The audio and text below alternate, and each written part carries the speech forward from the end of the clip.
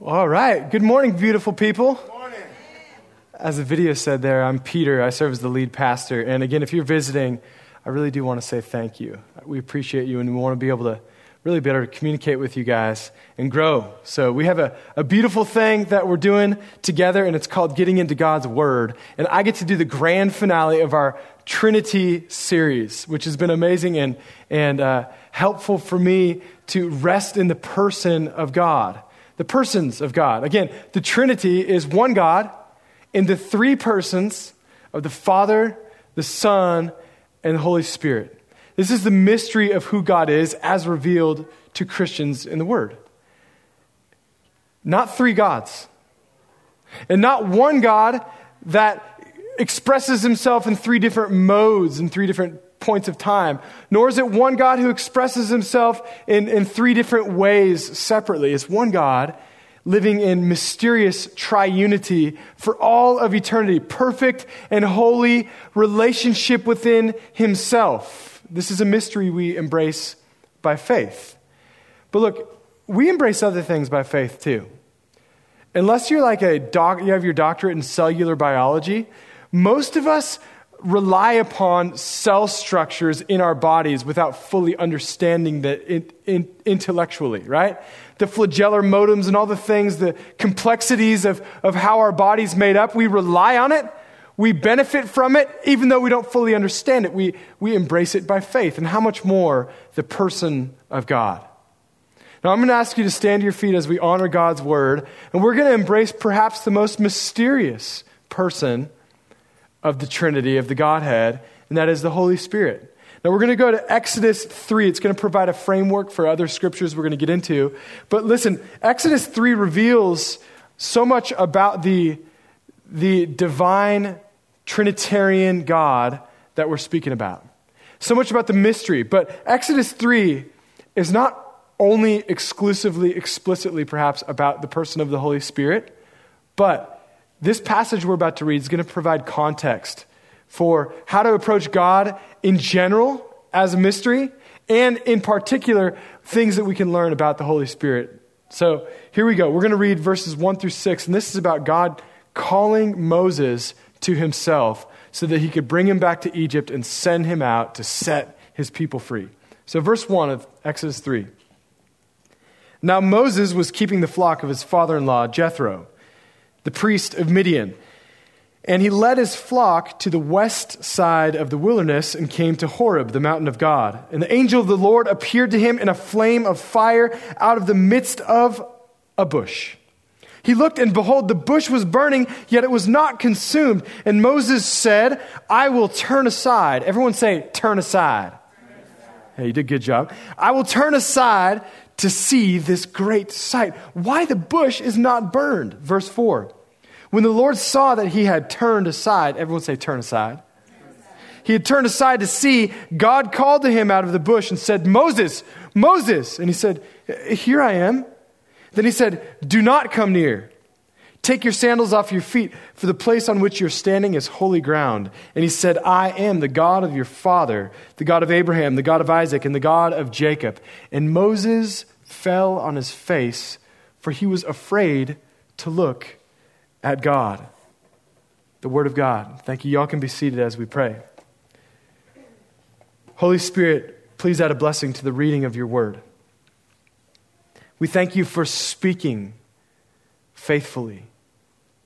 Help us now to hear and to listen to what you're saying. Amen. Now, if you're taking notes, you can entitle this message, Hearing the Holy Spirit. And if you leave with nothing else today, here's what I hope for you to know. And that is this, that the Holy Spirit is a person. He speaks to us, and we can learn to hear him. The Holy Spirit is a person. He speaks to us, and we can learn to hear him.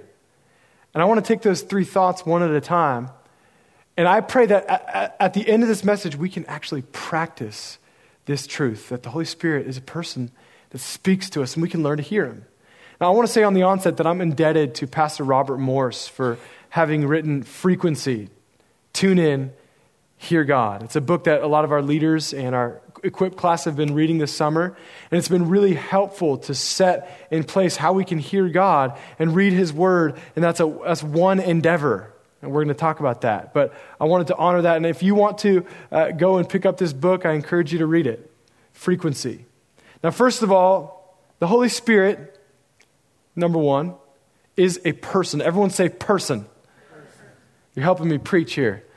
The Holy Spirit is a person. Now, we can know that even though He must be approached as a mystery, He's still a person. We have context in our own experience for the Father and the Son, the first two persons of the Trinity, because we have a Father that we can relate to, or we can understand the paradigm of Son because we have those on earth. But the Spirit is a little harder, because we don't necessarily have an earthly category for that in our everyday experience. And yet, He is a person. He is holy. And what I appreciate is that He is a person, but He is a holy person. The Holy Spirit is a person, and He's a holy mystery at the same time. Now, on the onset, we do and should approach Him as a mystery.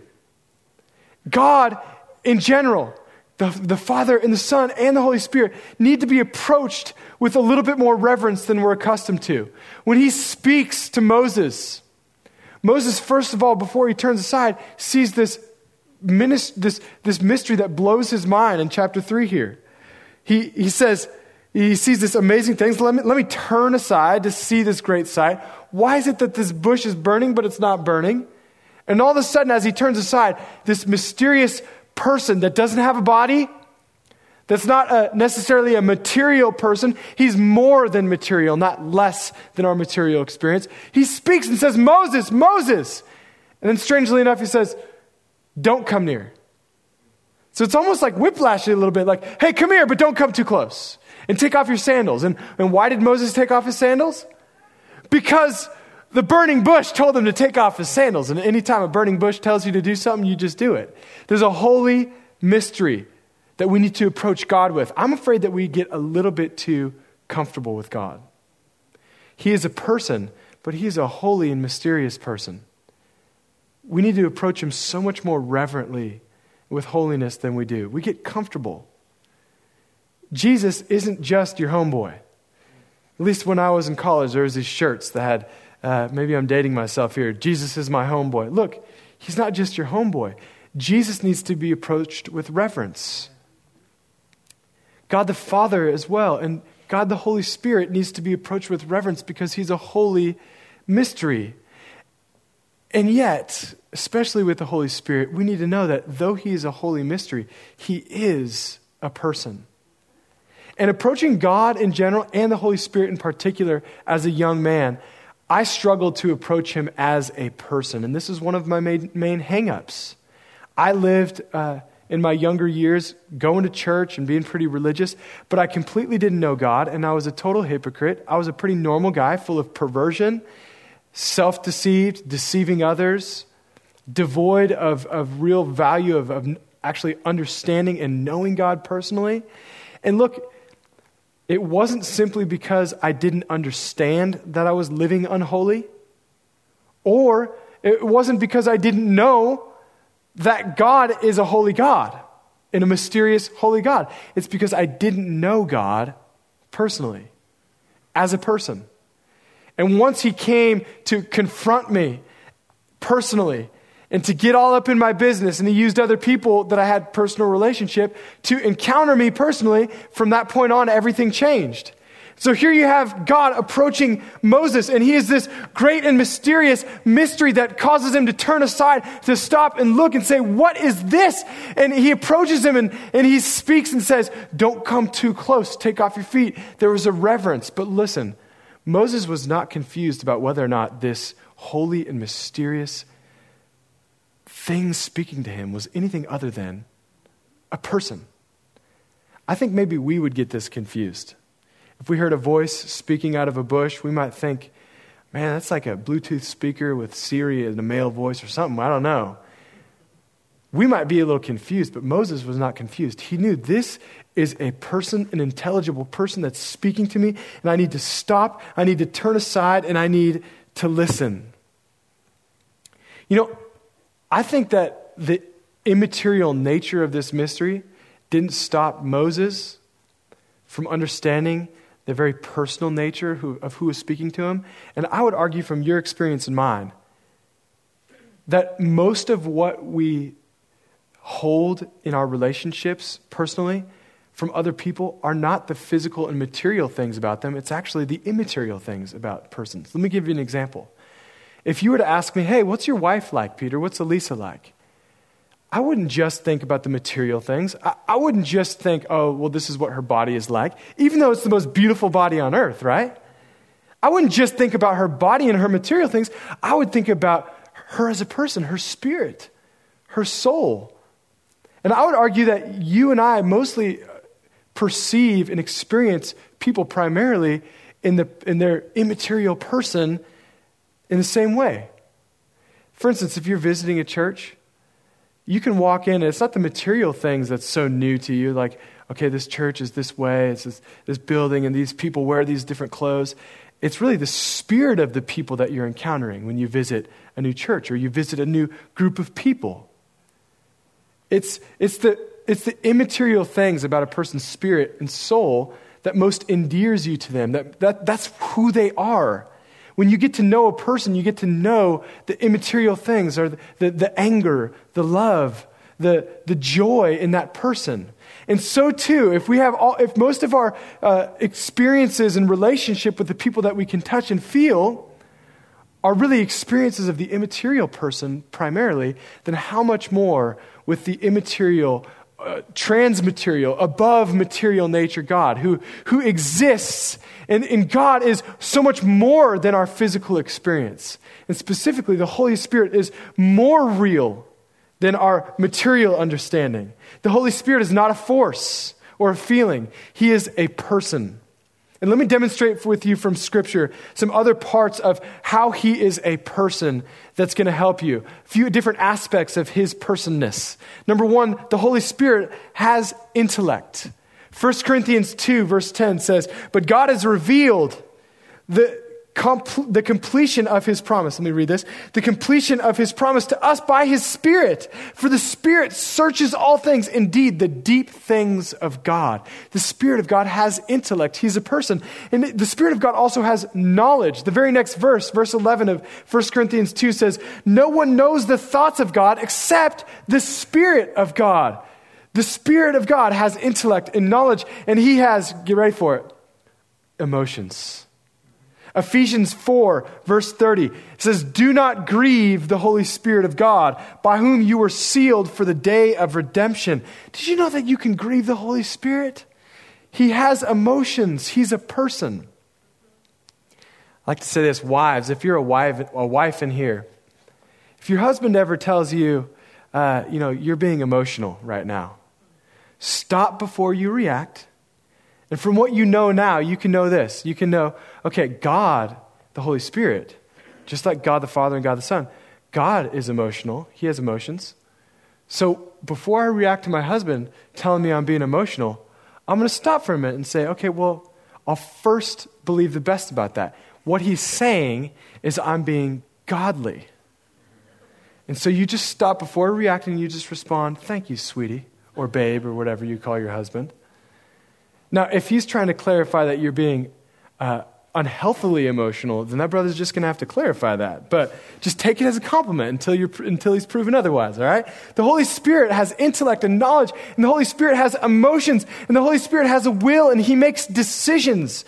Acts 16, verse 6 says, the apostles were forbidden by the Holy Spirit to speak the word of God in Asia. You see, the Spirit had decided on a later date for that particular time and how he would move in that particular region. He makes decisions. He gives commands. Acts 13, verse 2, the Holy Spirit said, set aside for me Barnabas and Saul for the work that I have called them to. He makes decisions. You know, one of my favorite things is this last one.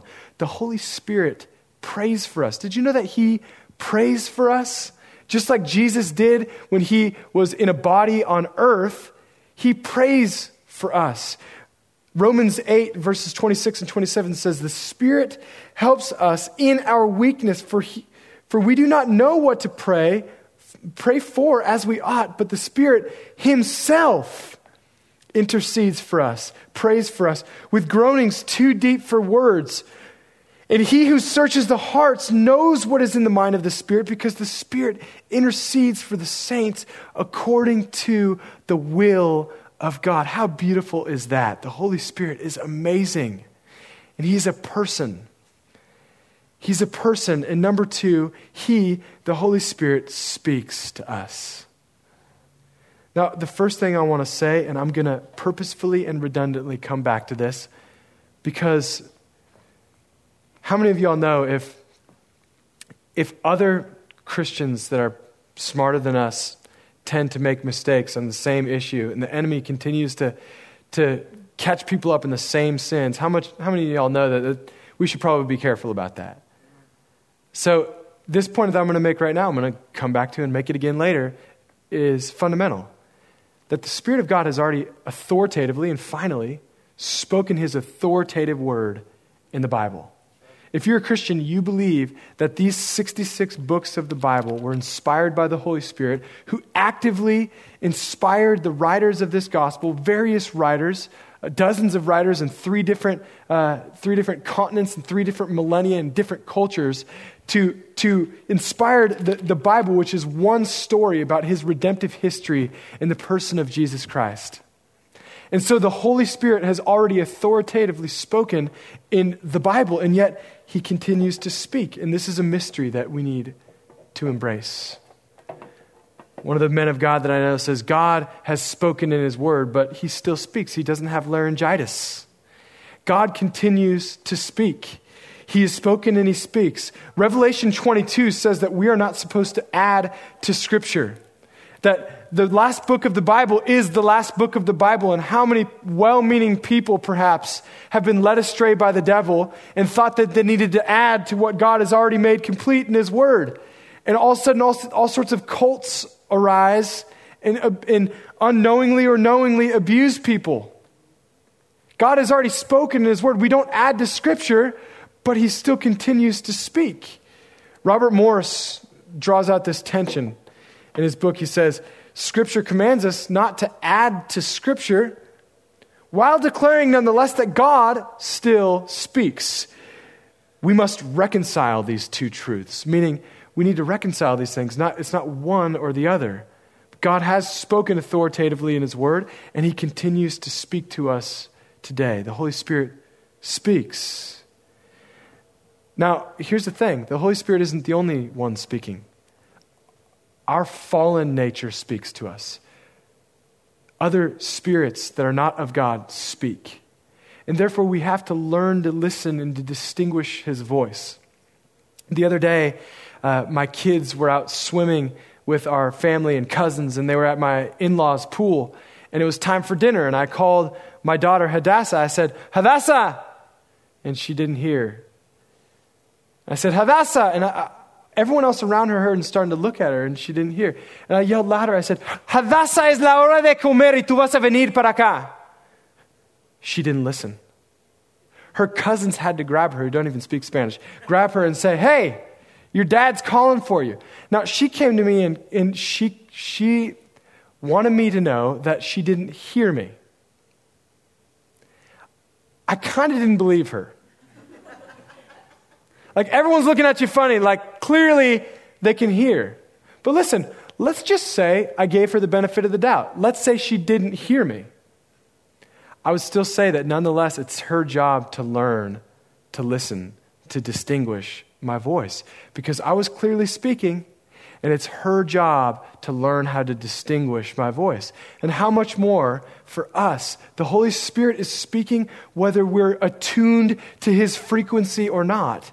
He speaks, he's spoken, he continues to speak and guide and direct, and we just need to get better at listening. Now, I tend to think that he speaks even more to people who are listening. But either way, he's speaking. And we need to learn to distinguish, to blank out all the other voices and to hear him. Remember when Moses was walking in the wilderness and it says that he saw a sight and he turned aside. It says that in verse 3, and then it repeats. Anytime a word of God repeats something, it's for us to know something. Verse 4, it says, when the Lord saw that he had turned aside, he spoke. See, there's something about making yourself available to hear that I think causes a delight in the Holy Spirit to speak to you. Again, that's my opinion. That's not the Bible declaring those things. But I know that the Holy Spirit speaks and he delights when we listen. And that's the thing. The Holy Spirit is a person, an amazing, mysterious, holy, and yet wonderful and real person. And he speaks to us. And finally, we can learn to hear. You know, I can pick on my daughter all I want. But I've been married for 10 years so far, and I know that I need to learn to listen to hear my wife. And that's somewhat indicative and parallel of the fact that I need to learn to hear God too. Often, as I'll share, God speaks through my wife. And at least I've learned that I need to learn. At least I've learned that I have some listening to do. And it helps if I don't talk as much, but that's another message. We can learn to hear the Holy Spirit. We can go from failing to hear him to turning aside to hear and to listen and to apply what he says. There's a story in Acts 11. And I love the Apostle Peter because you read the 4 gospel accounts of the Bible. Peter is a dude who just thinks before he talks before he thinks often. And that's how I know, like, man, I have more in common with this brother than just his name. But the other thing I have in common with him, I like more, is that God used him anyway. And God was able to teach him how to slow down, shut up, and listen. And one of these moments is a huge moment of listening that has a huge effect. He's up on a rooftop in Acts chapter 10. And he's praying, it says. Now, we don't know what he was praying about, but God met him in that moment when he was praying. And a strange thing happened. He saw this strange vision of a sheet descending from heaven. And on that sheet, there's all sorts of different animals and unclean animals. These animals that Jews, good Jewish men, weren't supposed to go near and even touch or eat. But this voice came from heaven and says, Peter, kill and eat. And he's like, that's against the Jewish rules. That's weird. Now, unbeknownst to him at the time, certain men had been led by the Holy Spirit to join him. Men that were not from the Jewish nations. Men he wasn't supposed to go near and touch according to the Jewish laws. And they were outside. And in that exact same moment, it says in Acts chapter 10, verse 19, and Peter was pondering the vision, and the Spirit spoke. The Spirit said to him, behold, 3 men are looking for you. Now, the rest of the story is pretty amazing. He goes and necessarily breaks the rules of man to fulfill the word spoken by the Holy Spirit. And he goes and speaks to this Roman soldier and his family, Cornelius and his family. It says the Spirit of God poured out on them. And we know from the rest of history that this is a global turning point for the outpouring of the Holy Spirit and the gospel of Jesus Christ. Unless you're Jewish in this room, you can draw your roots to that turning point where we can sit in a room like this and all sorts of beautifully diverse faces. You can look around at your beauty here and enjoy the Word of God here. That can be traced back to that moment where the Holy Spirit spoke. And functionally, listen, Peter listened and obeyed. What if he wasn't listening? Now, he had turned aside to hear the Holy Spirit, and he got up on that rooftop. There's a lot of things we don't know about this story. What was he praying about at the time? I mean, maybe like you and I, maybe he was worried. Maybe he was worried about finances or his kids or his family. Maybe he was full of worry and he was up there praying about other things. We don't know what he was praying about. But here's something I do know. I'm guessing he wasn't fooling around with his little blue button like I struggle with. Y'all know the button with the F on it. He wasn't trolling on Facebook or add in whatever your besetting distraction is. He wasn't doing that. He was available. He had turned aside to listen, to attune his ear to the Holy Spirit. He wasn't distracted like I can tend to be or my daughter was in the pool. He was listening, and the Holy Spirit spoke something that blew his paradigm. He still struggled even after that to understand what God was doing, and it didn't stop God from doing it. And if you and I, even though we're imperfect and we struggle to listen, we can learn to hear when he speaks. He's already speaking, but we can learn to hear him. Now, with our time remaining, I want to give you a few pointers as we draw to a close with practical things we can do to hear him as he continues to speak. Practical things. Number one, I promised you I'd be redundant with this. You can hear God in his word. Learn to hear the Holy Spirit speak through his word. Here's what's beautiful about the Holy Spirit and how he speaks to us. If the Holy Spirit speaks to you and tells you something, and then you read in the Bible and it's totally different, like the two can't be the same at the same time, then let me just help you. The Holy Spirit didn't speak to you. The Bible constrains you. That's a good thing. How many times have I been constrained by God's word? And you know what? That word doesn't, if you know what that word means, it doesn't feel right at the start. Like it limits you. But that's good. How many times I've been running off a cliff and I am constrained by God's word? I'm stopped. I'm protected. I don't have to worry about whether or not what I think God is speaking to me is God or not, and we'll just find out at the end of the days and see how much destruction I've caused on my family and in my church. I'm constrained by, protected by the Word of God. The Holy Spirit will never speak to you to do anything outside of what he's already spoken authoritatively that stands above you in his word. The Holy Spirit has already spoken, and you can learn to hear him primarily, most fundamentally and importantly, through his word. And you can know that the Holy Spirit will never tell you, for instance, to go cheat on your husband with someone who makes you feel so much better at work. Maybe it's someone who's more godly than your husband. The Bible's clear about adultery. He'll never do anything or speak anything in contradiction with his word. The Bible will never tell you to live in fear with your finances and withhold from God. Even if the Republicans or the Democrats or whoever your favorite pundit is telling you that wisdom is to do this, this, and that because, man, if he gets elected or if she gets elected, then the world's going to be in shambles and we need to take care of our money. And some political pundit or some uncle tells you you need to withhold from God and live in fear with your finances. That's not the Holy Spirit. God's word is spoken. The Holy Spirit will never tell you that you need to avoid people instead of confronting your hurts with them. If someone offends you, the Bible's clear about what you're to do. You're to go to that person. The Holy Spirit would never cause you to avoid reconciling a relationship or growing in a confrontation that you need.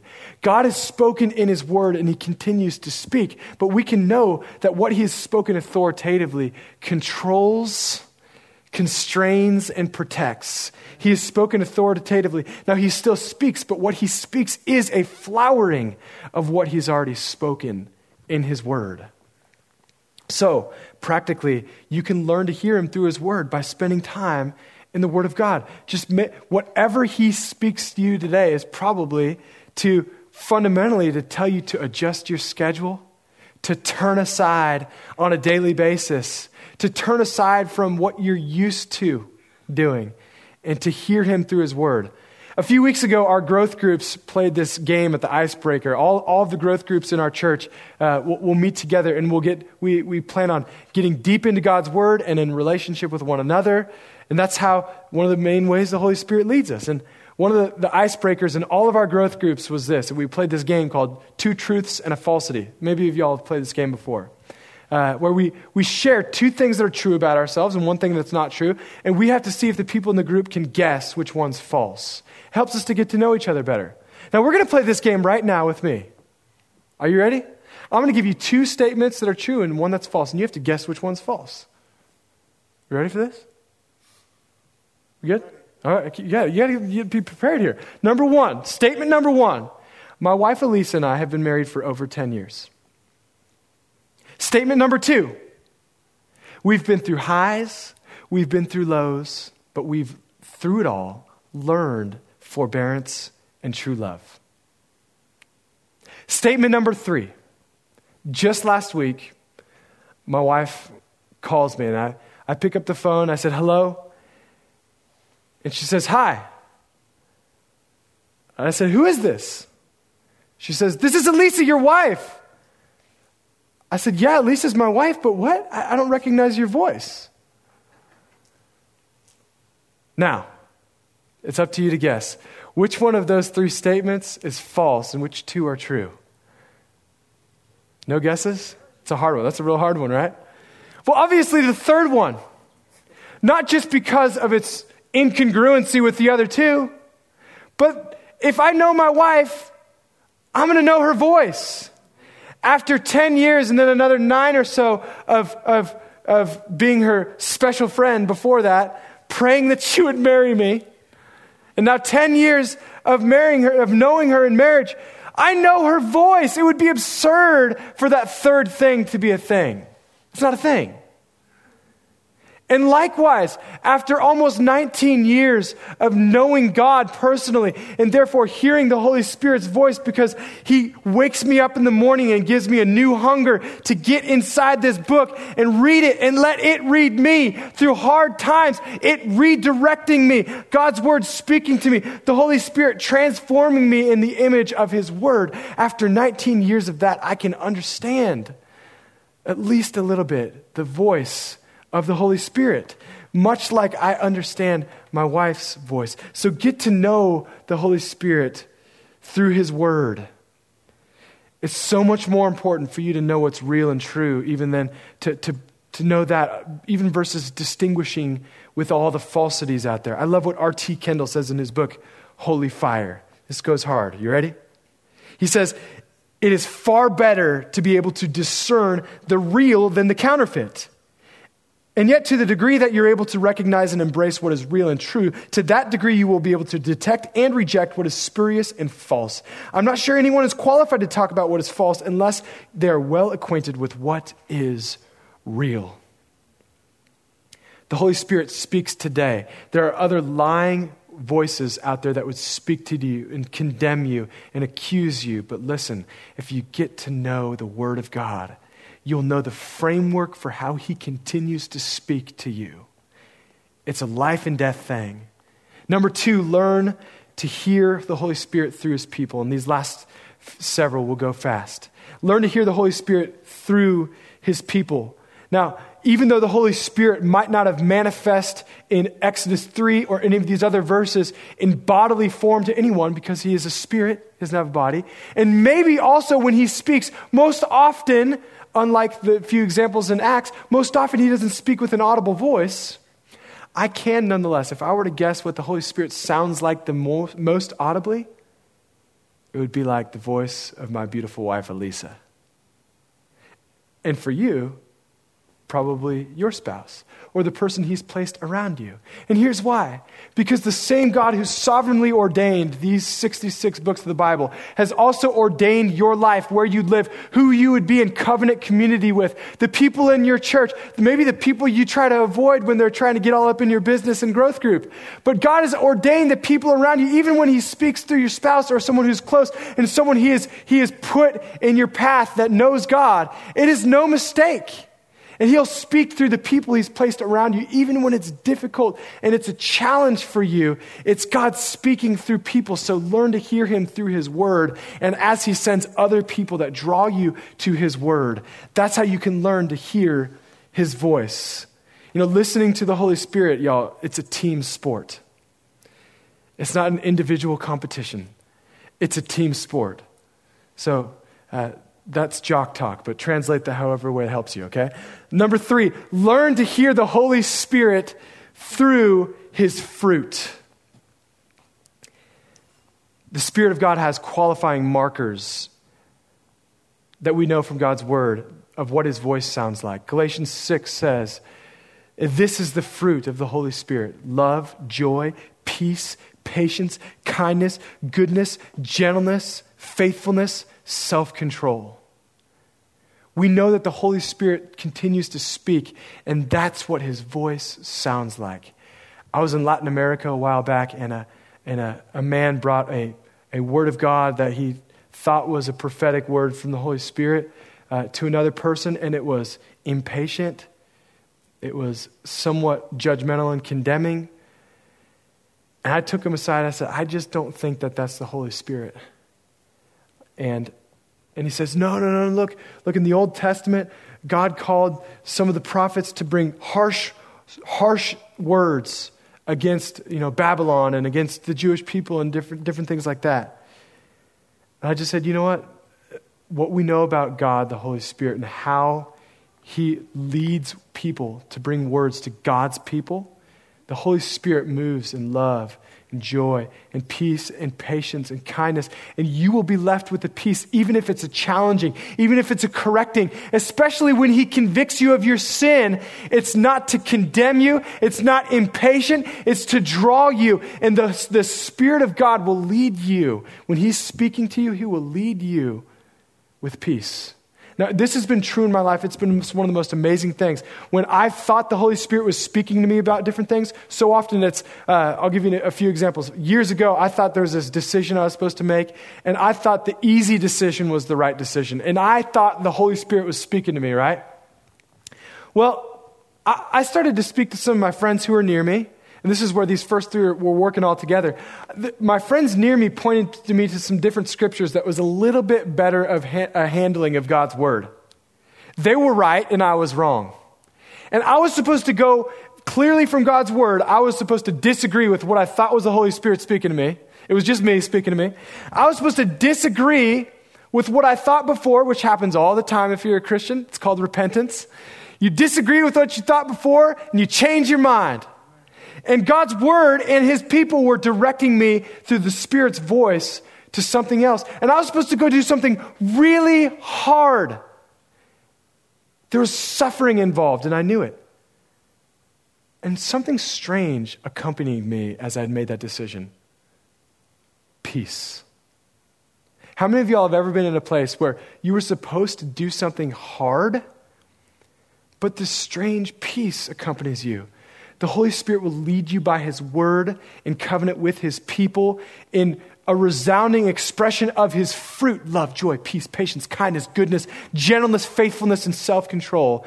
And learn to hear him through his word, through his people, through his fruit, and through his gifts. We as a church believe that the Holy Spirit gave gifts to the early church, and he still continues to give supernatural gifts so that we can be a witness, a martyr, an expression of the glory of Jesus here on the earth as he multiplies. He continues to speak and give gifts. And in fact, he gave us a command about how we're to hold those gifts. You can go to 1 Corinthians 12 through 14 and study all the things that continue to be available to us today. But one of the commands is that we are to earnestly, that's a hard one, earnestly desire the greater gifts, especially that we would prophesy is what it says. We're supposed to earnestly desire the gifts.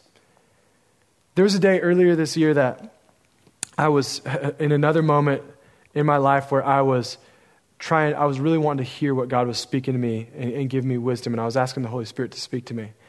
And I felt like he was the word was leading me and he was leading me. His voice was to be steadfast and make a hard decision. And I had some things that I was working through that it was really hard not to be reactive to decisions and kind of change course abruptly. It was hard not to. My wife didn't know what I was facing. And yet the Holy Spirit spoke to her. It's a gift of discernment, maybe a word of knowledge.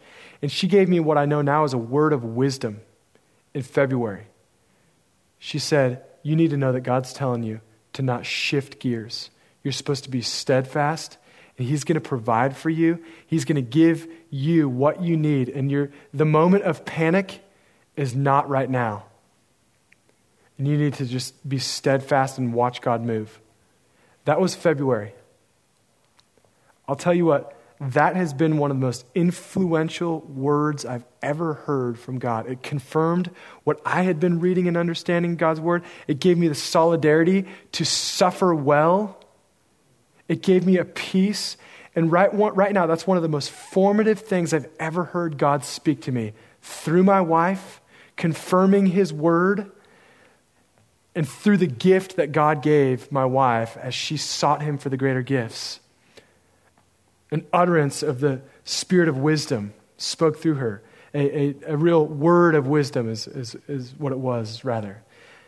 So learn to hear the Holy Spirit through the word of God, through his people that he's sovereignly placed around you, through his fruit and through his gifts. And finally, this is the most operative one, the qualitative one that you'll know.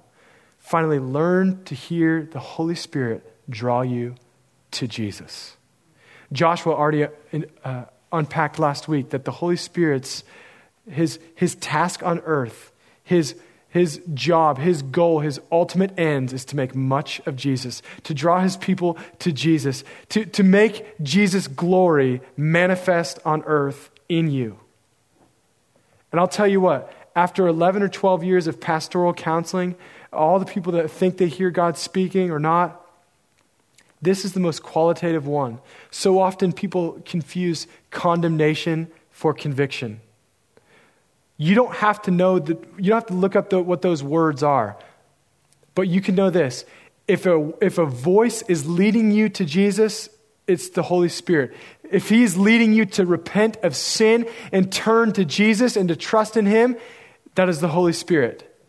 Does it lead you to Jesus or not? The Jesus of the Bible, not any other Jesus. Is he leading you to Jesus? That's the Holy Spirit. Is the voice condemning you in your sin? Are you hearing, you're dirty, you're a hypocrite, you claim to know God, but you don't, and so therefore you need to stay away from God's people. You need to not read your Bible. That's a hypocritical thing. That is not conviction. That is the lie of the devil himself condemning you. And in Jesus' name, you need to say, shut up, silence in Jesus' name. And maybe if you speak that out loud, you'll be in position to hear what the Holy Spirit's telling you, who he's drawing you to. You'll hear his voice drawing you to Jesus. The Holy Spirit's a person. He speaks to us and we can learn to hear him. Now, even as we're still sitting, I want to practice this for a moment. Before we leave, I want you to think about one thing that you need God to speak to in your life. A decision you need to make. And I want to do an activity right now where we ask God to direct you through his voice. So even right now, think about something you need, just one thing you need him to speak to you about. You need his guidance. You need his voice to direct you. And right now, I want you to symbolically represent this thing as an offering with open hands. Just extend it out to heaven and say, God, I give this thing to you. And even do this. Repeat after me. Holy Spirit, give me ears. Jesus said, he who has ears, let him hear. Holy Spirit, give me ears. So even as you've also offered this thing out, he's going to begin to speak through his peace, through something very specific. It might seem to you like thoughts, but if it's these other qualitative factors that we've already mentioned are going to confirm. Maybe he's telling you that you need to reconcile with a person. He's putting a person's face in your path. Let me tell you this. The devil never wants you to reconcile with a person. He wants division. We know that from God's word. Maybe he's telling you, you need to stop doing something that you're doing in the morning so that you can read God's word. Maybe he's just telling you, hey, I want you to seek me and seek my word for a season that would change how you do that forever. And he's just telling you to take that first step. So let's just give it another minute.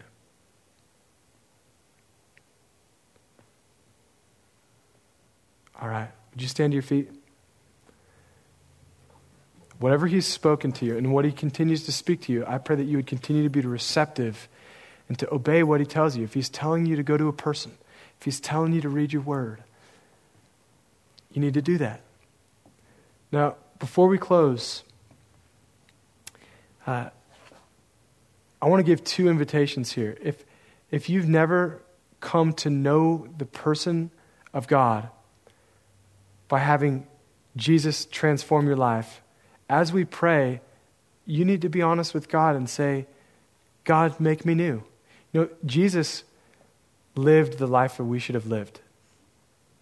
He lived the perfect life. And how is that? We know from the Bible that it was because he was full of the Holy Spirit.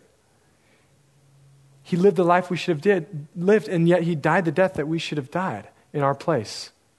And he rose again on the third day so that he could give us the life that we are supposed to live, give us the power to live in the Holy Spirit. He could send his power. And it says that the Holy Spirit lives on the inside of those who really, truly know God. That happened to me 19 years ago. And for some of you in this room, this might be your day that you talk about to others about that like that. It's up to you just saying, God, have your way with me. And some of us, maybe you already know God. Maybe he lives inside of you. The Holy Spirit lives inside of you like the living water in a well. But today, God wants to turn that well into a spring. And he wants to give you power to move through you and out of you, an outpouring from you, new anointing to draw others to himself, to be a witness of Jesus. And he's here today to speak to you. Just be honest with him where you are, and he's going to move in you. Let's pray. Lord, many of us in this room need to hear you, to receive you. And if that's anyone in this room, just right now in your heart say, Holy Spirit, make me new. Live inside me. I believe Jesus died on the cross for my sin. I believe he rose again from the dead, and he's with the Father, and he's sending you, Holy Spirit. So come and live inside me. Make me new. Give me new power. Make me a Christian, a born again. Make me new. I've tried on my own. Many of you right now, even just being honest before God, if that's you, right now in this moment, the Holy Spirit's moving. He's giving you new power. And if you're here and you're wanting new power to be a witness, for the well of living water to become a spring as he's promised, to not just try to live for God and represent him to others, but to be a Holy Spirit empowered, anointed witness. Even right now, just let's pray. If that's you, in your heart, say, Lord, here I am. I want everything you have for me. I want all the gifts, all the power. Help me to earnestly desire the greater gifts, especially that I would prophesy. Give me power to be a witness in Jesus' name. Amen. Here's how beautiful the Holy Spirit is. A simple prayer, and he can move. So I'm going to encourage you. Be ready. If you prayed a prayer like that, in earnestness to God, be ready for signs and wonders to flow from that. Be open to turn aside and watch him move and give you graciously what he's already promised, okay? As we close, I want you to be aware of a few things. Number one, if you volunteered with our kids' summer nights, we had a lot of those volunteers in the first service, but if you volunteered and helped, my kids benefited from that. Many of our kids in here, it was a beautiful thing, and we're going to do it again. And we loved it so much. I'm just really happy about it. And if you volunteered, it's partly your fault. That was so great. So thank you. Next thing is it is the 31st of the month. It's our last month in our budget day. We're trusting God to continue to fill our finances in this church. And if you call this church your home, we thank you for generously participating in the finances of the church just as much as the expression of God's kingdom in every other way. And so we thank you and remind you about that. And finally, if you are not connected to our growth groups, they're going strong this summer. If you want to go to a place that you have something better than comfort, you have peace, you have the peace of God through his people, we want to connect with you. And if you're visiting again, those connection cards help us to be able to be in better relationship with you. That's all we have. We went over a little bit today. We appreciate you guys. We're dismissed.